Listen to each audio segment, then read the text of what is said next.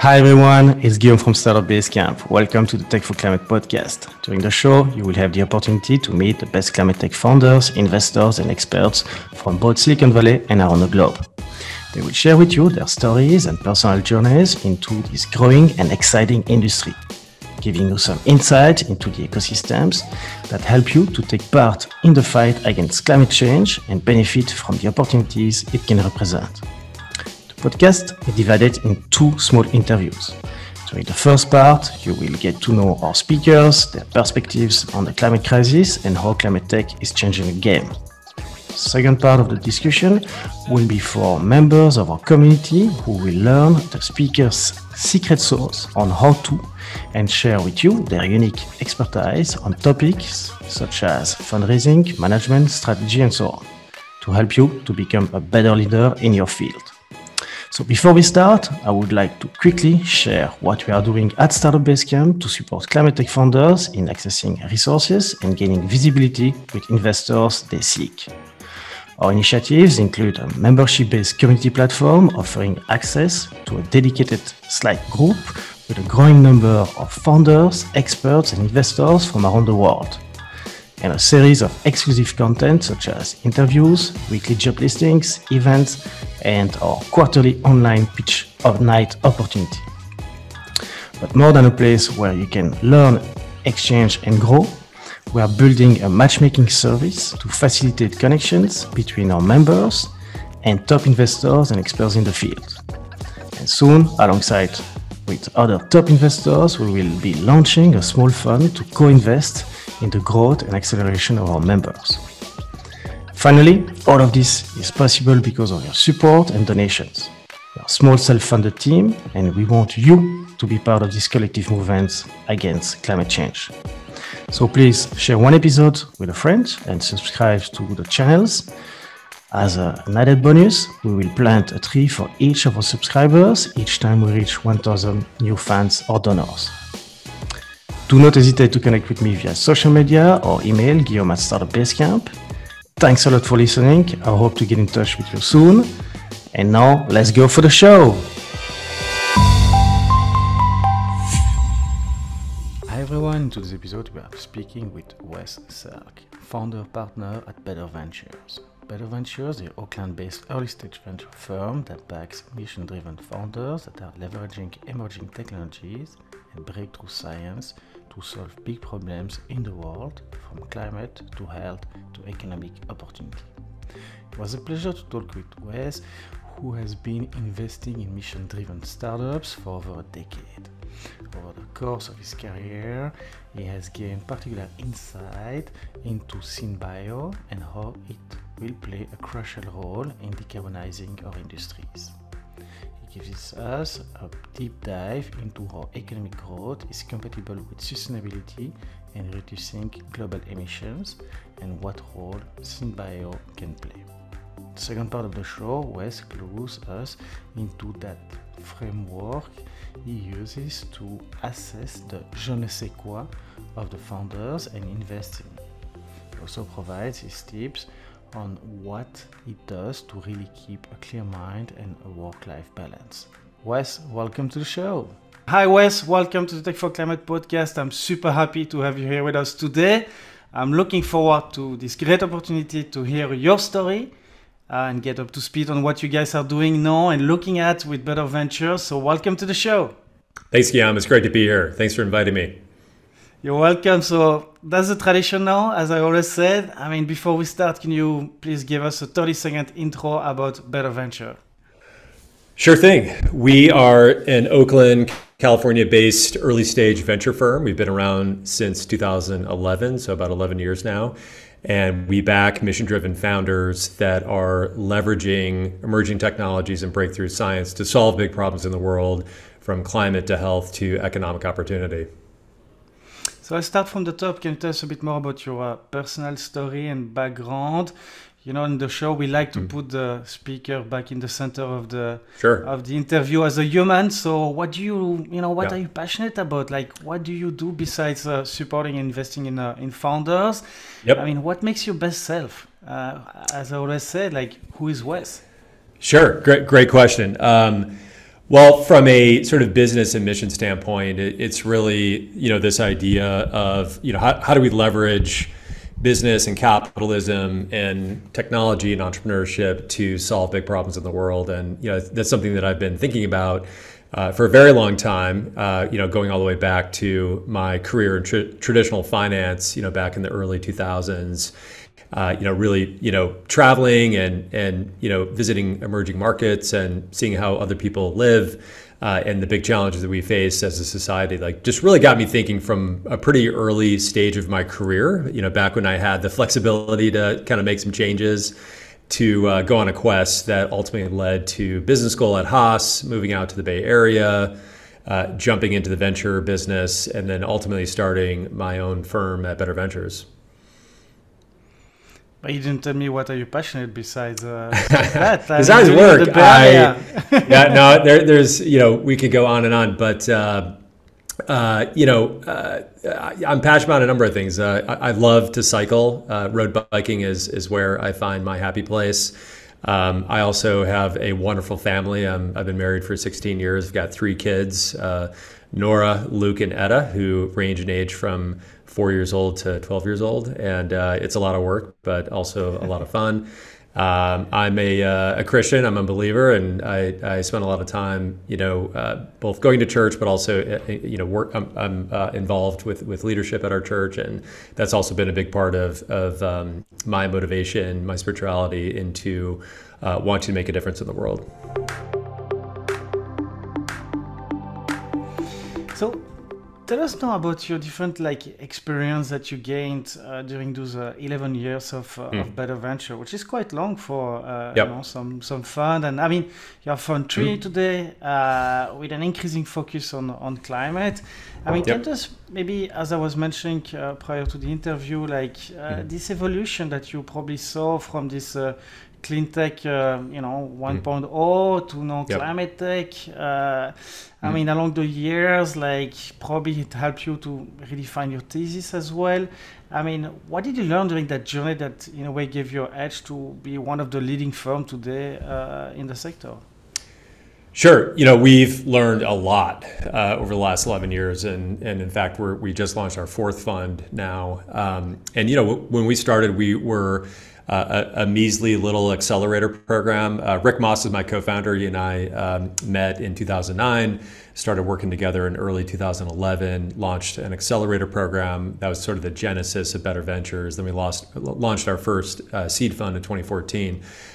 We've learned a lot about how to do this business. There's a lot of learning, and there's a lot of ways to be successful in venture, and we've really been able to both develop and identify, what we're really good at, like what's our secret sauce, what are our strong points that we can really leverage to be successful.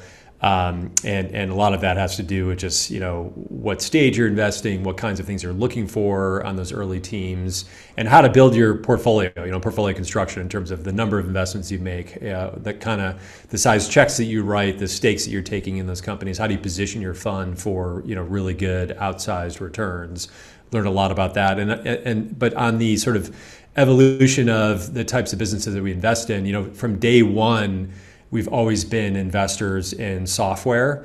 And I'd say where that has evolved to over time is also looking at emerging technologies and breakthrough science, because we're in just an unprecedented time right now where we've discovered some of the secrets of life and biology, and we can code life, and we can code organisms and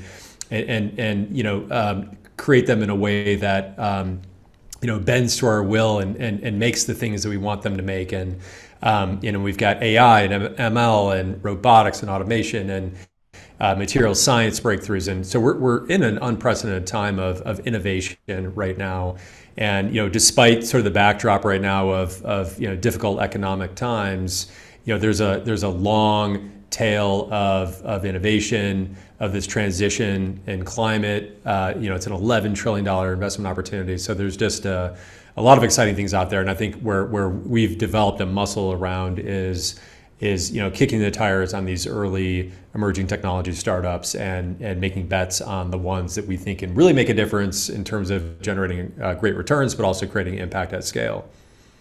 And in terms of investment, when you look at them, like, I mean, back in the early 2011, 2012, and now 2022, almost 2023, times is flying of the year. But do you see that this difference in between this clean and climate tech, like the type of and the ambition of the project that you see? Do you see like what is this evolution that you have seen?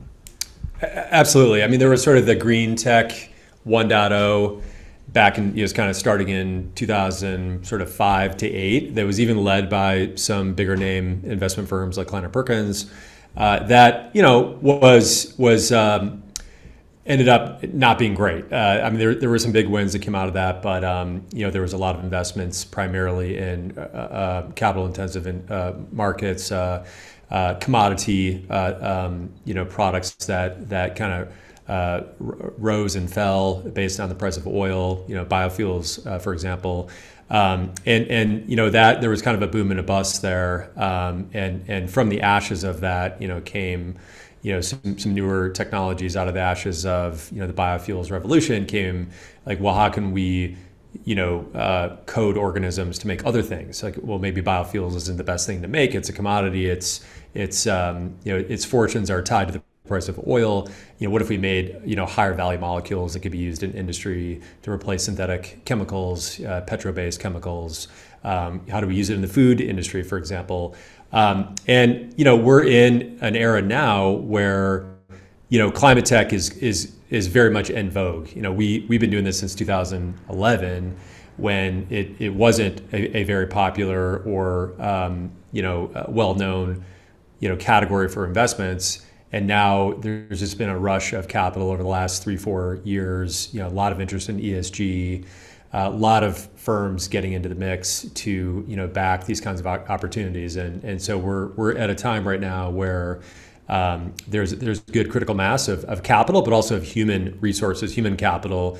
PhDs coming out of academia that are not interested in staying in academia. They want to jump into either their own startup or someone else's startup and really make a difference. So this move of sort of mission-driven talent, along with the capital, is creating really exciting opportunities.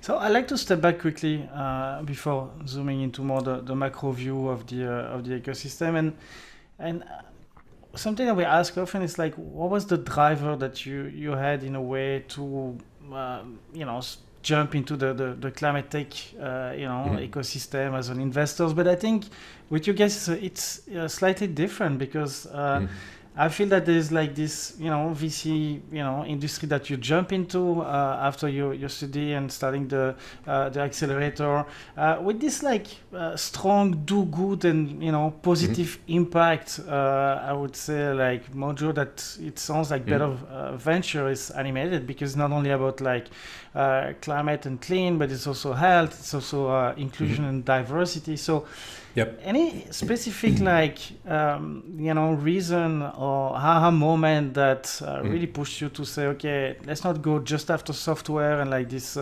huge hype that we can and those potential 100x return we could do, but we want to go more into this impact side without being like labeled as a non-profit impact fund. From day one, we were motivated. Rick and I were motivated by the impact. We were not going to just start another venture firm focused on technology startups. We wanted to focus on technology startups that were looking to move the needle from an impact standpoint. Like, that's what got Rick and I out of bed in the morning. It's what still gets us out of bed in the morning, and it's what we care deeply about. So make money, do good has always been our mantra. And I would say in the early days, we got a lot of pushback from people about our thesis. Like, well, how are you gonna do both of those? Like, don't you have to take a concession if you're gonna create impact? And we kind of switched that on its head and said, we actually think you can make more money by backing mission-driven founders, because you've got founders that are intrinsically motivated to succeed. They're problem insiders. They've been thinking about solving this problem for a very long time. They have a deep desire to solve this problem. They can attract great talent, because talent wants to, it's kind of what we call this magnetic force of purpose that brings in talent. And then you've got these problems, whether it's climate or health or economic opportunity or education, that are massive market opportunities. And so we set out to show the world that you can make money and do good. And so far our track record of top tier results is very much indicating that you can do both of those things. But do you have like any specific moment, maybe a specific how's it called, aha moment that you could define or recall as such that was really like the time where you say, okay, we should go and do that thesis? I mean, some people have they were like in nature, some people like met other people or got inspired. Yeah. What was yours? Our aha was in 2010, the Impact Hub in San Francisco opened, and my prior firm that I worked for called Good Capital had very much a hand in helping that open. This is before WeWork existed. This was a co-working space that was part of a global network of co-working spaces that actually started in London, and it was specifically for mission-driven founders. And it had a real sense of community because you knew when you walked into the space, you were with like-minded people. So our offices at Good Capital moved from the Mission District of San Francisco to the Impact Hub in Soma at 5th and Mission in San Francisco. And as soon as it opened, it filled up almost, within a couple of months. It was full, and it was full of early stage companies. And I was, one of the few or only VCs in the space. And people were just sort of lining up to talk to me. This is, when I was kind of wearing my Good Capital hat, and people were wanting to talk. To see if Good Capital might invest, just to get my feedback or mentorship. And I had met Rick, and his background was in technology and software, and we just kind of had this light bulb go off. We're like, wow, this is a thing. And arguably that was ground zero for mission-driven technology, because we're in San Francisco, we're in the Bay Area, but we're also at the Impact Hub, and there was this real visceral need for capital and for support and mentorship for these really early stage companies that Good Capital was not in a position to provide. So that's when we kind of came up with this idea for an accelerator program. This is kind of when Techstars was starting to take off. YC had been around for a few years. And so we said, hey, why don't we create an accelerator program that would be like Techstars or Y Combinator, but focused on mission-driven technology companies. And that was sort of the sort of genesis and impetus for starting. So let's take a zoom out and a step back now. I'd like to discover with you a little bit more like this SynBio landscape and its potential to contribute to the fight against climate change. I mean, maybe you can start by giving us to the audience a definition of like synthetic biology, because it's something that can be unknown for many, and give us some data points regarding the scale of the market, where we are today, and the potential in terms of impact as well. Sure. It really it really kind of goes back to breakthrough, scientific breakthroughs, and really if you chart it back, sort of next generation, inexpensive genome sequencing is a big part of it. Used to cost. I mean, I think the first mapping of human DNA cost like $1 billion, and now you can do it for well under $100, maybe more like $20. With technologies developed by companies like Illumina and 23andMe, that plus CRISPR gene editing. So now we have sort of a library of DNA at our fingertips because of low-cost genome sequencing, and then we have the ability to put that DNA into other organisms thanks to CRISPR gene editing. And those two forces combined with AI, ML, just like really robust computational power is opening up a world of possibilities. Well beyond biofuels. That was sort of version 1.0 of what could be done with organisms, and really using organisms as a production chassis for making lots of different products, from clean chemicals to food ingredients like the heme that goes into the Impossible Burger, to even products now, like companies like Bolt Threads and other biosynthetic textile companies that are out there. And so we're really just at the front end of discovering what's possible. McKinsey put out a report, I think it was in 2020, that pegged the sort of market potential at about $4 trillion for synthetic biology. That's a huge number. And it dovetails really well with this need to decarbonize industry, from food and ag to textiles to transportation to many other industries that are just producing so much of our greenhouse gas emissions. And so we have this tremendous opportunity to really leverage nature, really look to nature to create things in a much more sustainable way that's not going to generate all the carbon emissions and won't be a petroleum-based economy the way we have it now. So would you have maybe for the audience a few existing solution or innovation that you're very excited about, and maybe you can tell us a little bit more about the potential and weaknesses, because often from the lab to full scale commercialization, there is always a big challenge there, and maybe tell us why those 2 or 3 examples you feel that they are the ones that are the most with max growth potential, I would say, and impact. Sure. Yeah. 2 quick examples come to mind. One in the food industry called Meati, and another one in the chemicals industry called Debut, both portfolio companies of ours.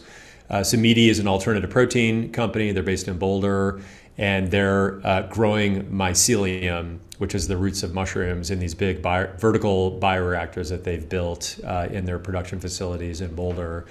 And they're really tapping into the sort of growth and scale up of mycelium as a way to create an alternative protein and all, essentially plant-based, although mushrooms is somewhere between plant and human based meats. And they've come up with a way to develop a really nice texture that's very meat-like. And they can make a chicken breast now, and they can make a steak product. They're working on a number of other products as well.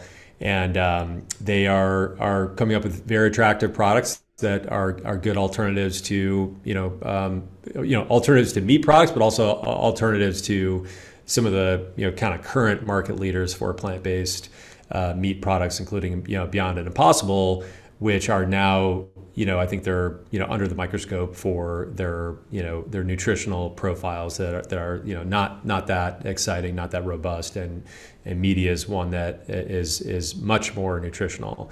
The second one is a company called Debut Bio. They're based down in San Diego, and they've taken cell fermentation to the next level with a very innovative approach called cell-free biology, where they can use fermentation and biology to make things, but without actually having to grow the cells. So they reach inside the cells, they pull out the enzymes from the cells, they immobilize the enzymes, put them in cartridges, and then they can run the substrate, essentially the sucralose, the sugar water, through these cartridges, and make lots of different types of molecules that are high value add molecules like anthocyanins and cannabinoids and many other types of molecules that have uses in food and uses in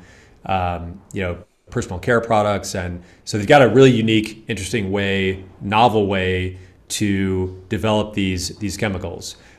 So the pro, in the case of a Debut, is they can do it in a very sustainable way. They can do it in a very scalable way.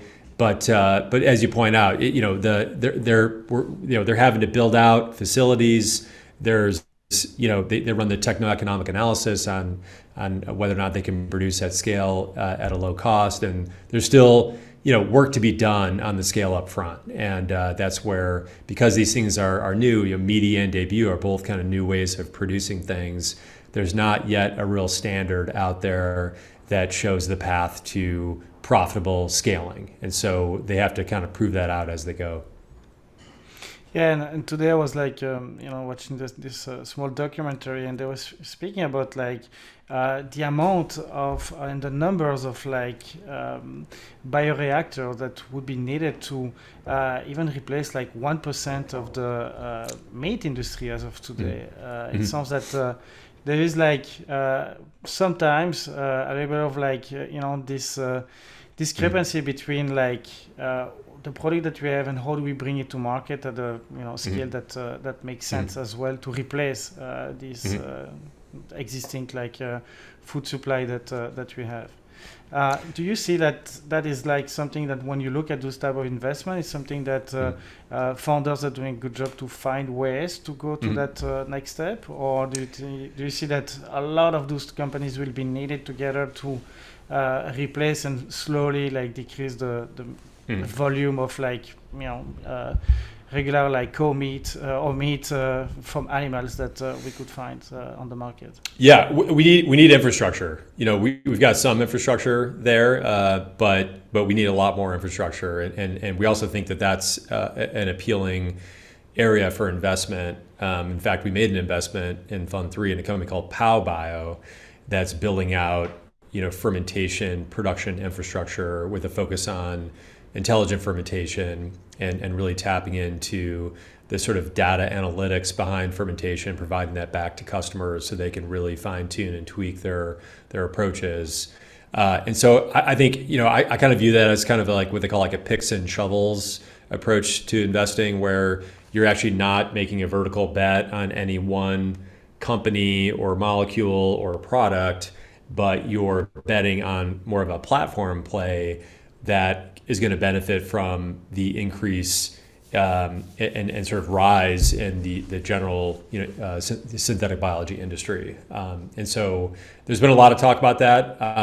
The capital costs of building these plants is still extremely high, and it's gotten more challenging since COVID, just with supply chain disruptions and getting the equipment that you need on time and at the right cost. And so we're on the lookout for continued innovations on that front. Like, there's bag bioreactors now, and there's different ways of producing different approaches from a capital and infrastructure standpoint to ultraviolet light fermentation. There's a lot of different or not fermentation, but to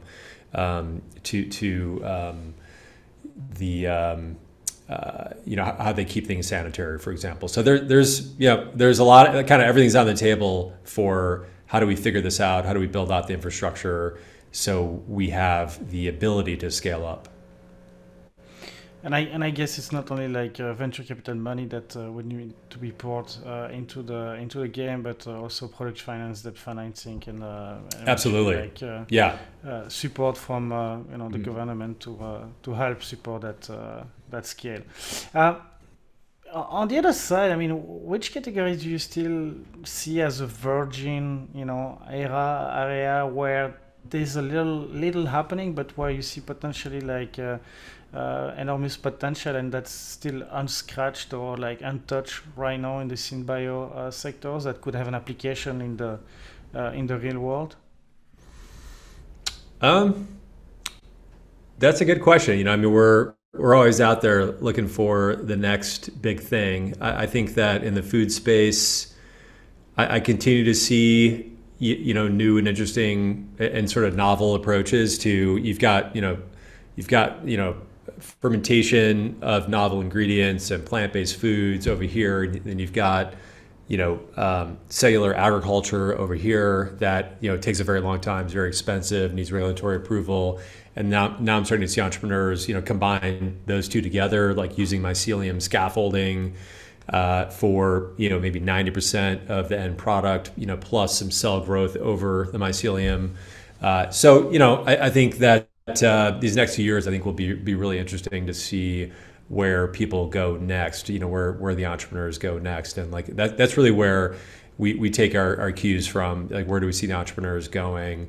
What do we think is really interesting? What do we think is really novel in terms of how these different breakthrough technologies are being leveraged and combined to make things. And I do think these hybrid approaches are really interesting. Mission Barns is another investment of ours where they are making cellular agriculture grown pork fat, and they are combining it with plant-based protein. And you compare that to Upside Foods and some of these other companies that are 100% cellular ag. It's still going to take quite a while to get to cost parity with real meat. Whereas a company like Mission Barns, maybe 10% of the product has their fat in it, and the rest is plant-based protein. But yet the fat dramatically changes the taste profile and makes it taste much more closely to the real thing. And so this hybrid approach is a really interesting way to go about it and actually get down, scale down the cost curve. And it's interesting because I've been interviewing quite a bit of investors investing in the food tech, and some of them were using this analogy, saying as of today it's more like we're like at the iPhone 1 of the game. So things are getting to shape, but there's so much progress and acceleration in the space that's happening right now. So one question is more like on the ethical point of view. I would say playing with living organisms can always sound like a bit frightening for some people who do not understand the ins and outs and the science behind it. Even though a lot of stuff has been done for centuries in a way, but there's always this image of the Dr. Frankenstein, and in a way a red line to not cross. I mean, where do you see the risks and the limits of what is happening right now in terms of SynBio, in terms of any red line that we should not cross that could hurt more than benefit our society? Yeah, I'm optimistic when it comes to customer acceptance of these different products. I mean, I think for years there's been pushback against the idea of Franken meat or lab grown meat. And I just, I don't necessarily, I mean, these companies are still going to take a little while to get out there. And I think you'll have some early pioneers like Just Foods launched a chicken nugget in Singapore. Mission Barns will hopefully have their product out. It's going to be a meatball and a sausage and eventually bacon, launching next year. So you have some early pioneers who can kind of test the waters. I think the fact that we've got Beyond and Impossible and a lot of other plant-based foods out there that are mostly doing well and creating a new category. I think it goes to show the openness of consumers and generally it's these younger generations anyway that are going to really drive the trends. So like Gen Z and Gen Z and millennial consumers that are on the cutting edge of things like veganism or just wanting to eat in a way that's more climate friendly. So I'm generally optimistic that so long as the products taste good and they're at the right price point and they're convenient, then people are gonna and they're healthy. Yeah, because I think that's the challenge right now with Beyond and Impossible. I think if all those things happen, then those companies have and those products have a really good chance of getting adoption. I think there's other red lines. I think especially when it comes to designer babies and messing around with human DNA in utero or I guess pre conception. To sort of create the humans that we want to create. I mean that's not an area we don't do a lot in that area and kind of that end of life sciences but it is what you are kind of playing with fire when you've got this sort of power of nature in your hands, and there's always going to be risks of using that to the detriment of society. And so I think it's important that we have these very challenging conversations that people like Jennifer Doudna, essentially the inventor of CRISPR, are having. So the ethics of synthetic biology, I think, are really important conversations to continue to have. Who's in charge to, is it the, I mean, I guess on the food sector is more like the FDA in charge of looking at it, and yep. Who is this organism in a way, taking the decision in terms of like even about the content. I mean, you mentioned like the protein source and like the nutritive value that you can get out of that food. Who is like checking that? Because I guess we try to all push fast innovation on the market, but sometimes it needs time to assess the longer term risk that could have those new product and innovation on the consumer itself. Yeah, I mean, in the U.S., it's the FDA and USDA are focused on that, and each of them, depending on what kind of product it is, you kind of go one path or the other. There's also GRAS approval, generally recognized as safe, as long as you're using ingredients that are already recognized as safe. You're just putting them together in a different way.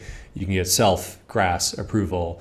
And yeah, at the end of the day, these are not new molecules. They're not new proteins. They're not new. Even the cellular ag. I mean, it's still meat. It's still fat from animals, but it's just not grown on the frame of an animal. It's grown in a bioreactor, inside of a production facility or a lab.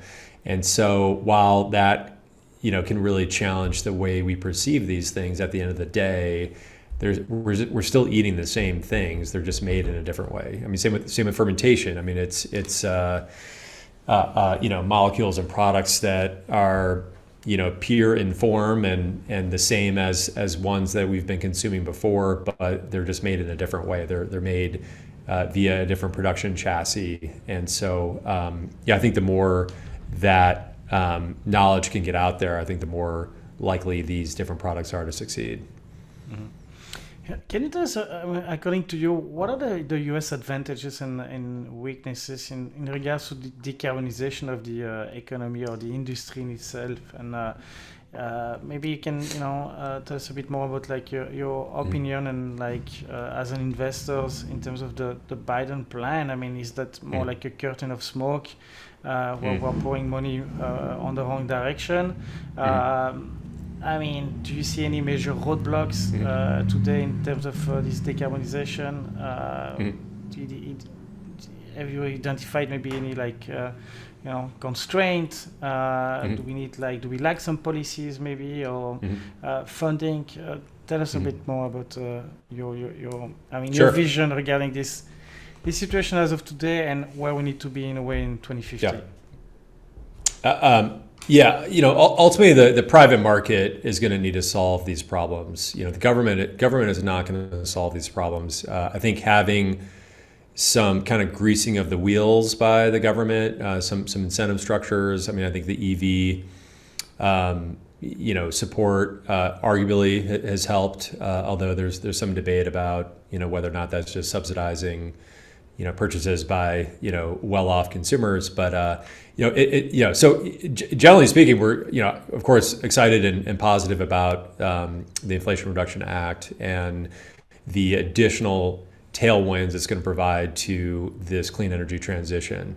But it's a few $100 billion, and what we really need is something on the order of $11 trillion of investment between now and 2050 over the next 28 years if we're going to really reach the lower levels of carbon emissions that we need to stay under the 2 degrees Celsius cap that was established in the Paris Accords.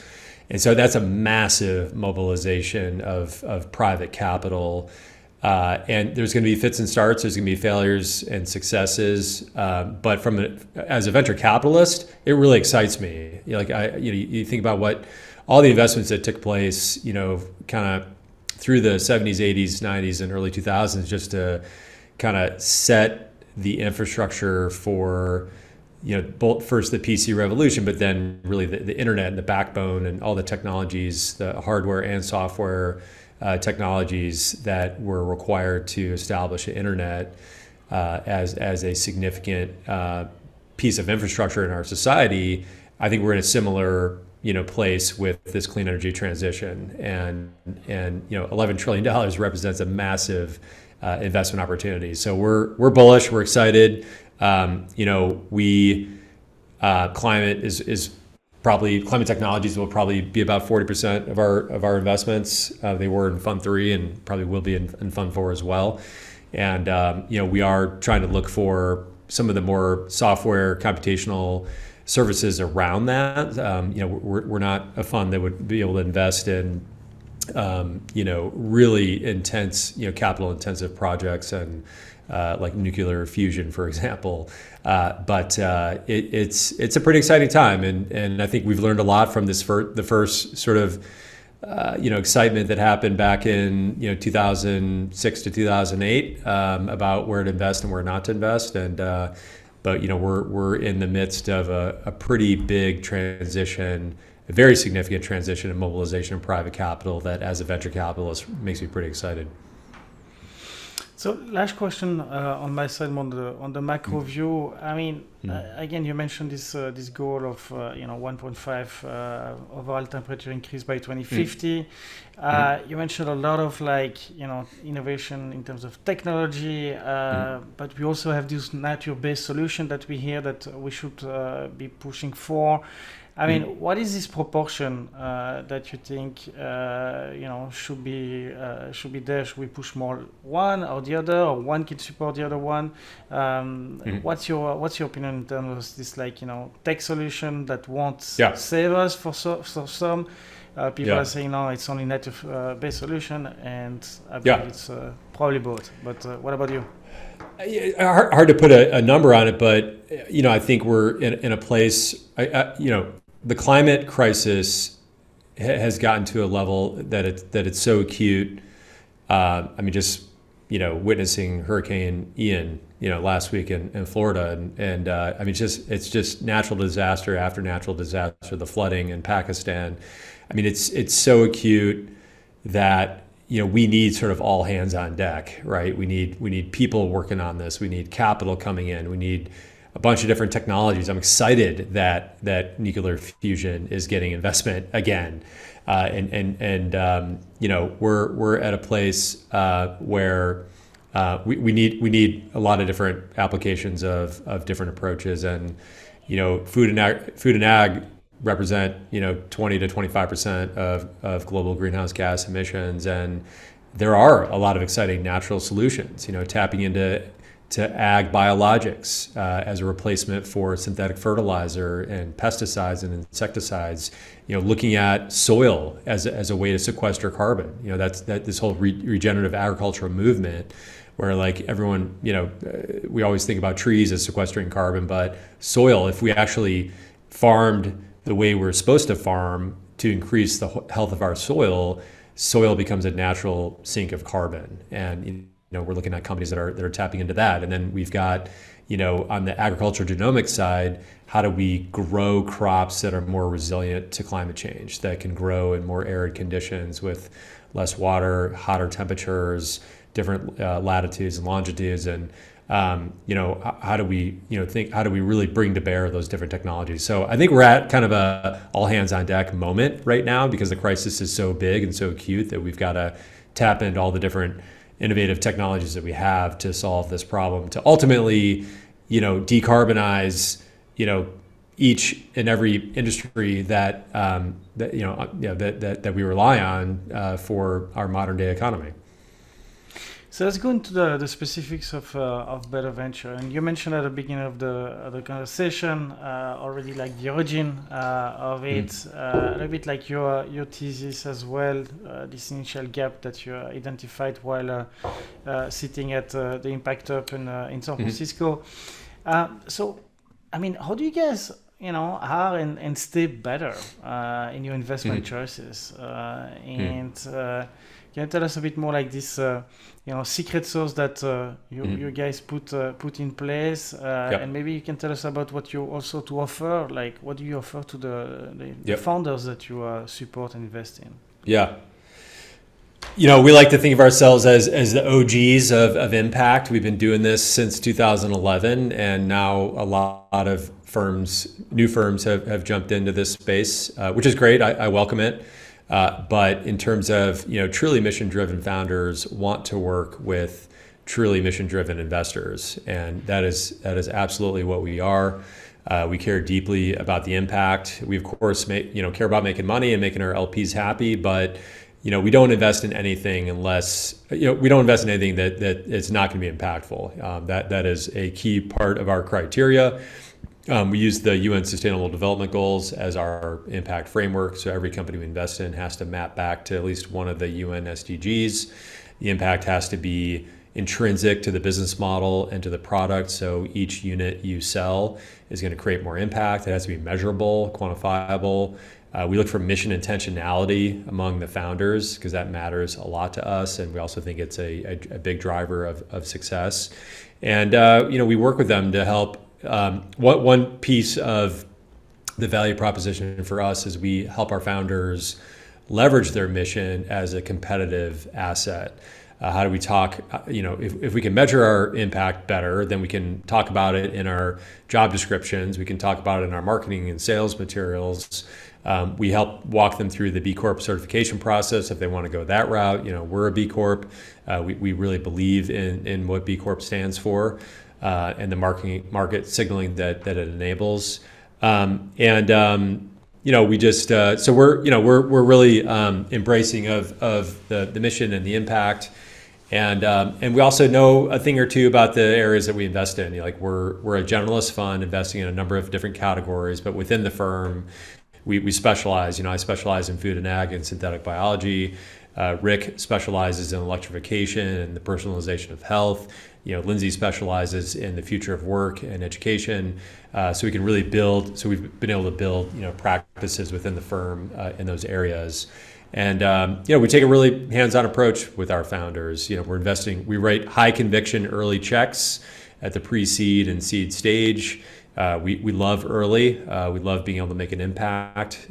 We help them de-risk some of their key areas of risk in the early days, and then we help them, think strategically about who they want to hire, who they need to add to the team, and then we really go to bat for them when they're ready to raise their next round of capital. And we've got a Rolodex of 400 or 500 co-investors that we've worked with over the last 11 years, and can reach out and make lots of introductions when they're ready to raise that next round of capital.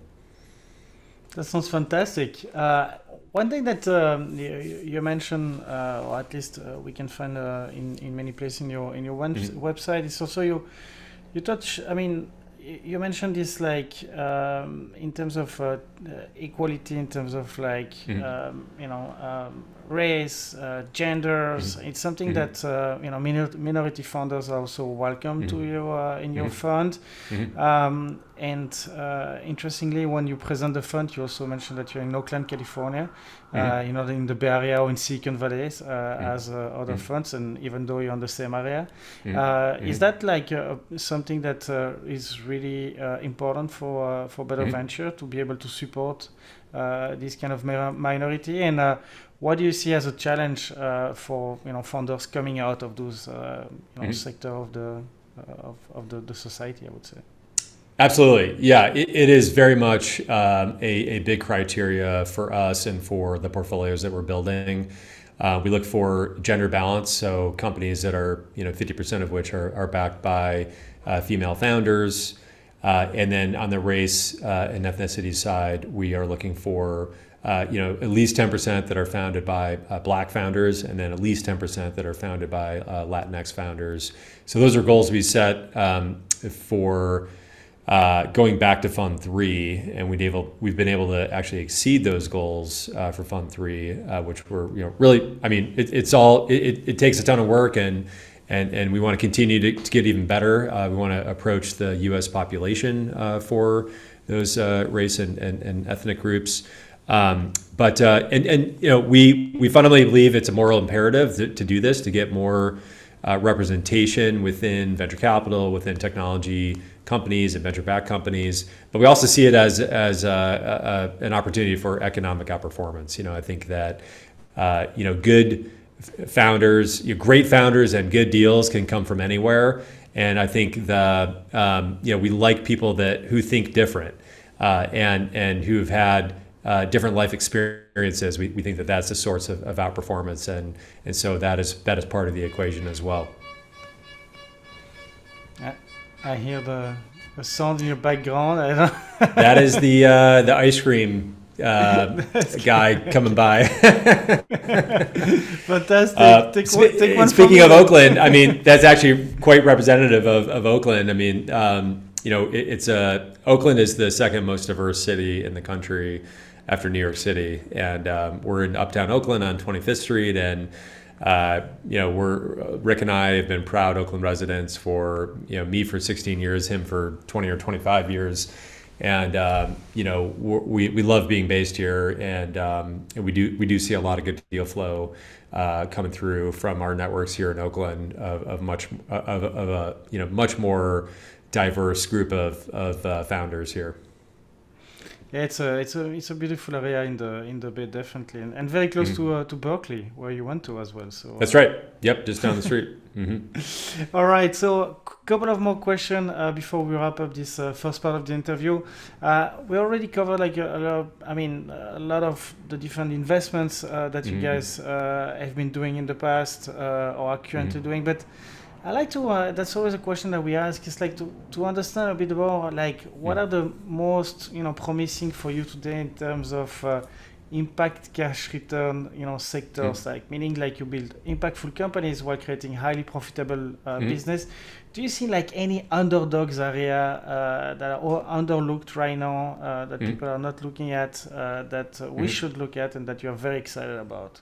Maybe one or two examples that you have. Sure. I think, in general, we're going to see, lots of exciting opportunities in climate technologies. And I think there's probably, we think about kind of 4 different categories within, kind of what we call electrification. I mean, there's kind of climate broadly speaking and like the decarbonization of industry, but within climate more specifically, especially as it relates to electrification, you've got mobility, the built environment, industrial applications, and grid modernization. And there are definitely some underdogs in those categories. I think especially in industry, industrial applications. I think that's kind of a slightly overlooked area where we're starting to see more, like you've got these old school ways of making things, of distributing things, and now we're seeing emerging technologies like 3D printing, for example, and additive manufacturing and advanced manufacturing. I think those are really interesting areas that I think we're going to see more of in the coming years. And then related to that, in our third theme of sort of democratizing access to prosperity, I think there's a big opportunity that's a bit overlooked, which is around how do we retool the workforce as these emerging technologies reshape industry and disrupt industry. It's really going to change the profile of the kind of workers who have the right skill sets for the future of those industries. And so, with more production now and manufacturing happening back on shore because of COVID and also geopolitical risk, I think there's going to be big and exciting opportunities, along the lines of kind of upskilling and reskilling, and that's kind of like a coda to our investing in climate, is that we care about the people that are being impacted from an industrial perspective and a work perspective, and we want to make investments to better position them for the future of work, or like upskill, reskill them, or support them in the launch of their own independent careers. So that's an area we're thinking a lot about. So at the contrario, as I was mentioning at the beginning, like we always like to hear like things that according to you makes absolutely zero sense. People should stop pouring money into it, or like waste time on trying to build things there. Do you have like one or two examples of like things that you absolutely, don't believe in terms of like real potential for business and impact at the same time? Yeah, we like founders who think different and who have a view of the world that is, maybe a little radical, a little out there. I think the more conventional the thinking of a founder is, the more likely you're going to end up in a business that isn't that radical and is in a competitive area.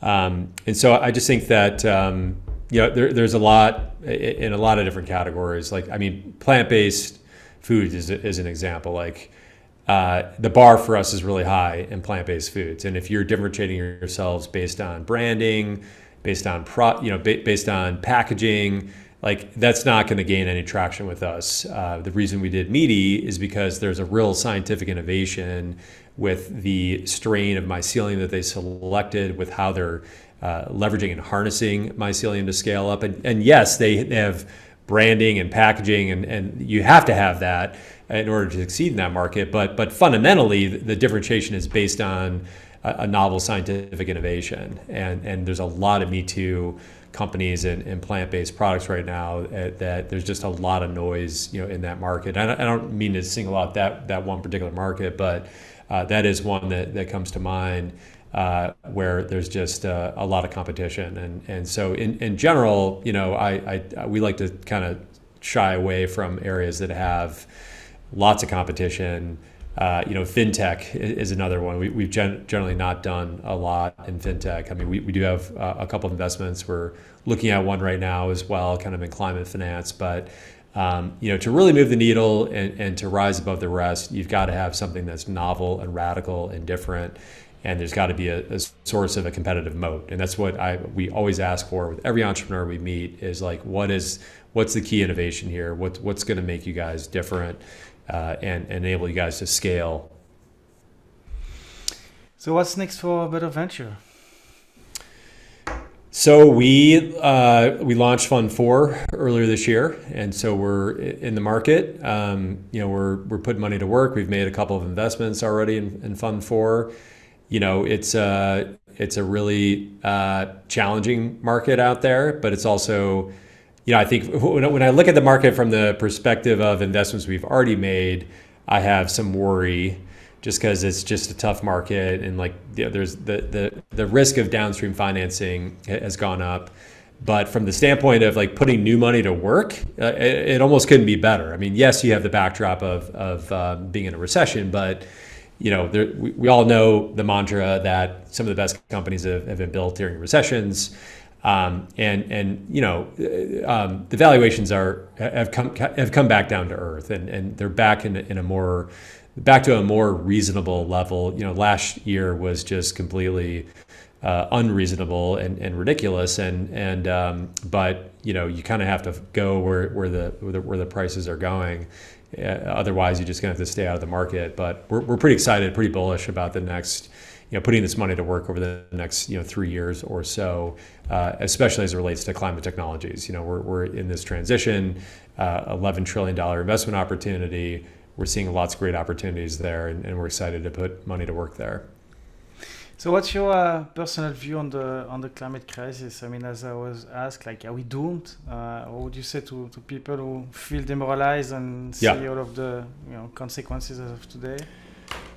I'm not a climate scientist, but I am a venture capitalist, and I'm an optimist. And so, I think you could put me in the camp of people who are optimistic that we will, figure a way out of this. I mean, humans have a lot of ingenuity, and we respond. We have a tendency of responding to crises with lots of innovative thinking. And I'm pleased that the U.S. has finally kind of gotten back on board with doing something. I do think that we still have some work to do in certain political spheres of this country to just recognize that climate is a crisis and that humans caused it. But we need to move on from there. But I'm optimistic that. Just the fact that the cost of clean and renewable energy has now gone below the cost of fossil fuels gives me reason for optimism. That we're at a place now where we're below cost parity on renewable sources, and therefore we have the levers that we can pull to be successful and make a dent. So, will there be pain along the way? For sure. I mean, we just saw it last week. We saw it, a month or two ago in Pakistan, and I live in a fire-prone area and in the hills of Oakland, and I think about it a lot. And so, I think there's going to be more pain to come, but I think we will figure a way out of this crisis. So how can the community of investors, experts, founders listening to the show can help you? If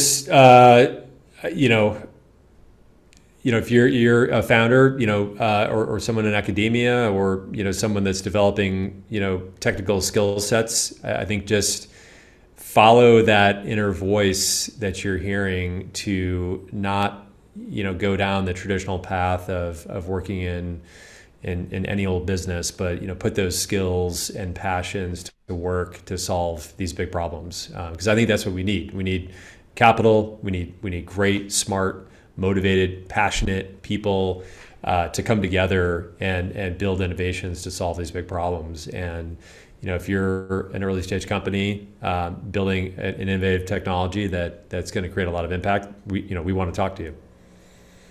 Any question I should have asked you I didn't for this first part of the show? No, I think you did a good job covering all the bases, I think. Thank you. Helpful. Thank you so much, Wes. Thank you so much for your time, your incredible insights, and sharing, so much passion and energy that you do for a better world. So thank you so much. Very, very inspiring. Thank you. Appreciate the opportunity to be here.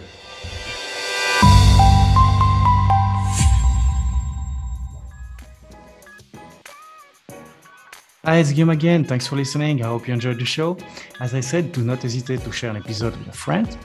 Also, if you value the work we do for the climate tech ecosystem, here is how you can contribute to it.